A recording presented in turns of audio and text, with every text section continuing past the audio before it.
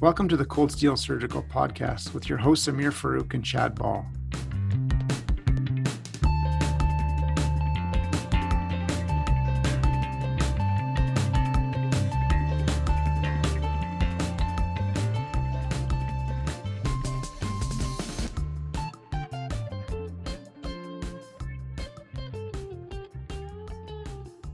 It's with quite a heavy heart that we record this podcast here, but given the contributions clinically, academically, and particularly personally to many surgeons in Canada and without doubt globally, we thought it was a good opportunity to talk about David Feliciano, given his recent passing.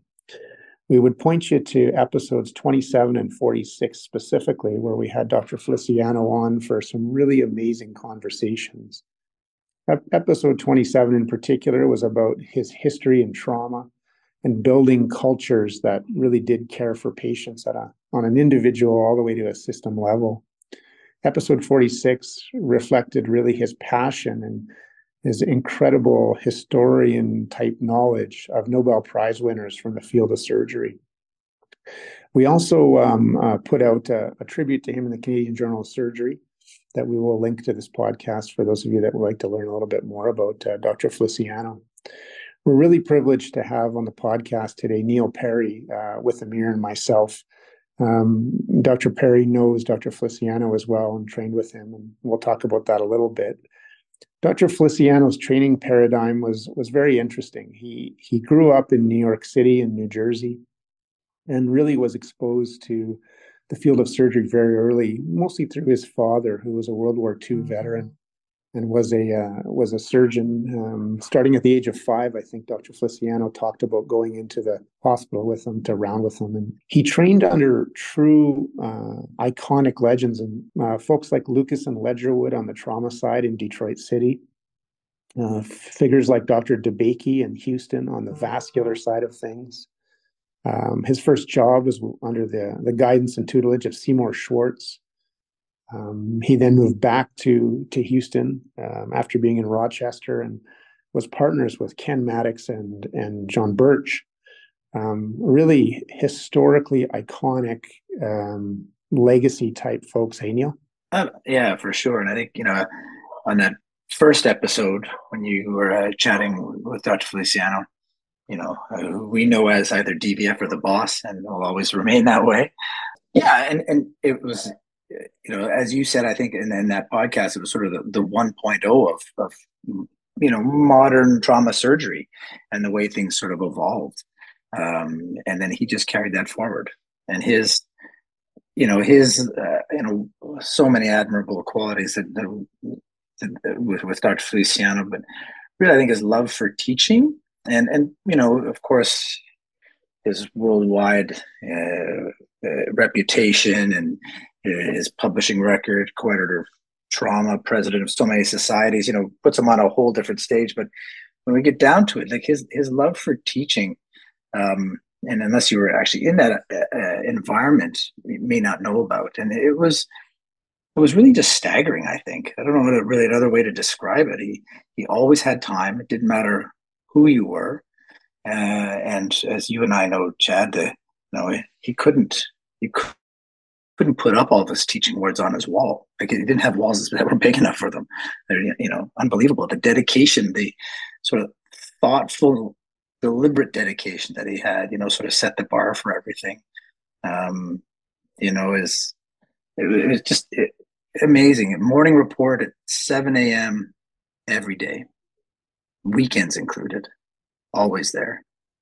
It's a different era for sure, but wow.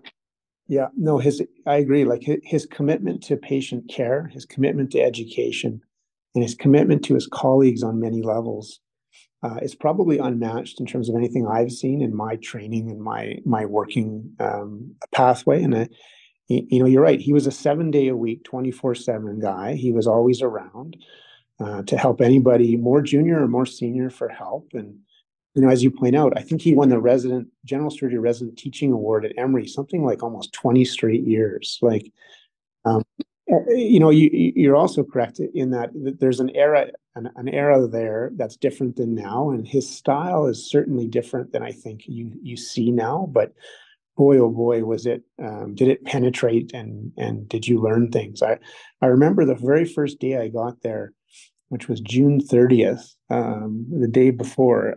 He had sat me down in his office, and he had said, treat every single patient in this building like your mother, your father, your brother, your sister, your family. And if you do that, things will go well for you, for us, and for patients. And you kind of hear that and you're like, well, that's a bold statement. And then you get to be around this guy who lives that every day for decade after decade, and you understand the weight of what he was saying. Like absolutely. It's easy to say those things. It's sort of an intuitive thing. As a physician, that's what we would do, and every patient, every person you work with, you treat respectfully as your family. So we all know that doesn't happen, but you're absolutely right. That just embodied him, like that. That was it, and it wasn't with any effort. It just that's the way it came across, and it that sort of without actually consciously doing anything, and certainly his gravitas of being Dr. Feliciano, but you just you just wanted to be make him proud. You know what I mean? Yeah, that was yeah, for something. sure, for sure. I spent some time just after he died going back and looking at sort of some of the topics that he really helped refine, and in some cases define on the clinical side of things. And just to mention a few, as you point out, because there is too many to mention, but he really is the pioneer of organization of abdominal vascular trauma into, I mean, sure, it's okay to say zone A, B, C, D, one, two, three, like however you want to do it, but he really then took that lexicon and moved beyond it, and allowed us to study it and understand it and expose it. And that's a lot from his brain. But even more than that, when I think about some of the other topics, like him and Dr. Pachter pushing hepatic trauma, for example, peripheral vascular injuries, obviously, vascular damage control with shunts and balloons, I would say that in sort of summarizing that, and correct me if you think I'm wrong, but I don't necessarily think he was sort of the 1.0 genius inventor of a lot of those concepts. But what he was at his core is a very, very early adopter. And he would take those concepts and then chip away at them, sort of in the iterative improvement process, and make them better so we all understood them. And then he would take that and extrapolate it out into the world so that we could all use them independent of our resource base or our hospital setting. Like when I think of him now, I think of him as this great early adopter in the context of innovation. And I think for me anyway, the best example of that is, his life partner and work partner and wife, Grace Rizicki, and her development of bedside ultrasonography for injury and then acute care surgery, and his support of that and integration of that at an early level into that institution's clinical practice. Like, it's pretty amazing. It is, and I actually I totally agree, and I think he would be the first person to agree with you. And we all know his profound knowledge for surgical history, and tremendous respect for it. And always said that, if you think you're naming or doing something for the first time, you're wrong. And then, go back and to prove that. But you're right. He always, he had a very, I guess, appealing way of writing, ask the simplish questions. Like, I don't mean that in a negative way, but just the right way to ask a question to make it come across simple, and then would have a really great command of how to write it well, with all, just here's to the point, much like he was, and it comes across, okay, that's it, yeah, it was, he'd be the first to say that too, I think. Yeah, it's interesting. Like historically, we talk about not like you or I invented any of this language, but there's the concept of the triple threat. When you think about him objectively, he's like not only a triple threat, he's like a quintuple threat. Like the main domains that he touched, boy oh boy, did he command not only respect, but change them from their core. Like unbelievable stuff. Yeah, absolutely. The just even thinking about his vast knowledge of surgical history and the file cabinet. So for those that haven't trained Dr. Feliciano, he had he had several file cabinets in his office, but he would just say, okay, he would be talking about something historical, that was a seminal paper, and he would just go into his file cabinet and just, second drawer, okay, over to the left, pick it out. And I'd look inside the file cabinet. There's nothing. It's not alphabetical. It's not by year. It's not by subject. Like only he knew how this bloody thing was organized. But it was awesome. And then boom, out would come this paper. You'd photocopy it back in the day, and you'd highlight it and do everything else and give it back to him. But it was, yeah, it was just incredible. I used to go into his office and sit on his couch with him at his commanding wood desk there, and I would say, "Okay, I have 3 ideas. Here's what I'm thinking, A, B, and C," and he'd go, keep going, and I'd sort of talk about the research question for each one of them. And then usually 2 out of 3, he would say, "Well, those are good questions, young guy, but here's how they fit into the last 100 years of historical context." And essentially him being nice and educational, telling me that I was a dope and needed to read more history. And then one of those was usually a new idea, and that's where we typically went. But those were great memories. And I in understanding his life, as you point out in that first podcast a little better, you can see the amount of knowledge that he amassed. Like that's probably not reproducible, no matter what the effort is now.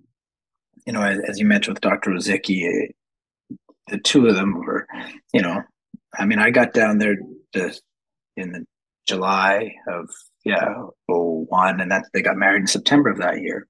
So, and then you and I, we don't know them like apart, right? They're always together, and like just it's really sort of special when you can just sort of sit back and you just watch the two of them interact. It's really, really something, but they're both just incredible mentors. Yeah, I couldn't agree more. You're right. Dr. Ruzicki is a really important part of his legacy. And she was clearly, to all of us, such a supportive partner of his in so many verbal and nonverbal ways. And Dr. Ruzicki, I have no doubt, contributed, pushed him to a whole different level. And it's kind of amazing to see 2 people at that level who end up together day and night. I mean, I'm sure I'm not the only person, but I sort of dubbed them the royal couple of trauma. I remember I was at one of the meetings, cheekily put their faces on some English royal couple in one of my talks a couple of times, and thankfully they had a good smile on their faces when they looked at it. But that's the way we looked at them, right? And we always will. Well, I think it's okay to be honest about it, and as you and I know, many trainees, many of their faculty, for many, many years, referred to them as mom and dad quietly in the back halls. And to me, that says everything. It's in every way, right? We all look to, if we're lucky enough to have great parents or a great parent, that's the biggest compliment I think I could ever imagine anyone giving somebody essentially they work with. So it's a sort of sadness, but also certainly I think we all feel very lucky to have trained with Dr. Feliciano and Dr. Ruzicki. And I would encourage our listeners and anyone who hears this in any tangential way to have a listen to Dr. Feliciano talk in those 2 episodes, and have a look at the Canadian Journal of Surgery tribute to Dr. Feliciano. And there's been some very nice society commentary and one video in particular that we'll also put as a link onto this particular podcast. So thanks for joining us.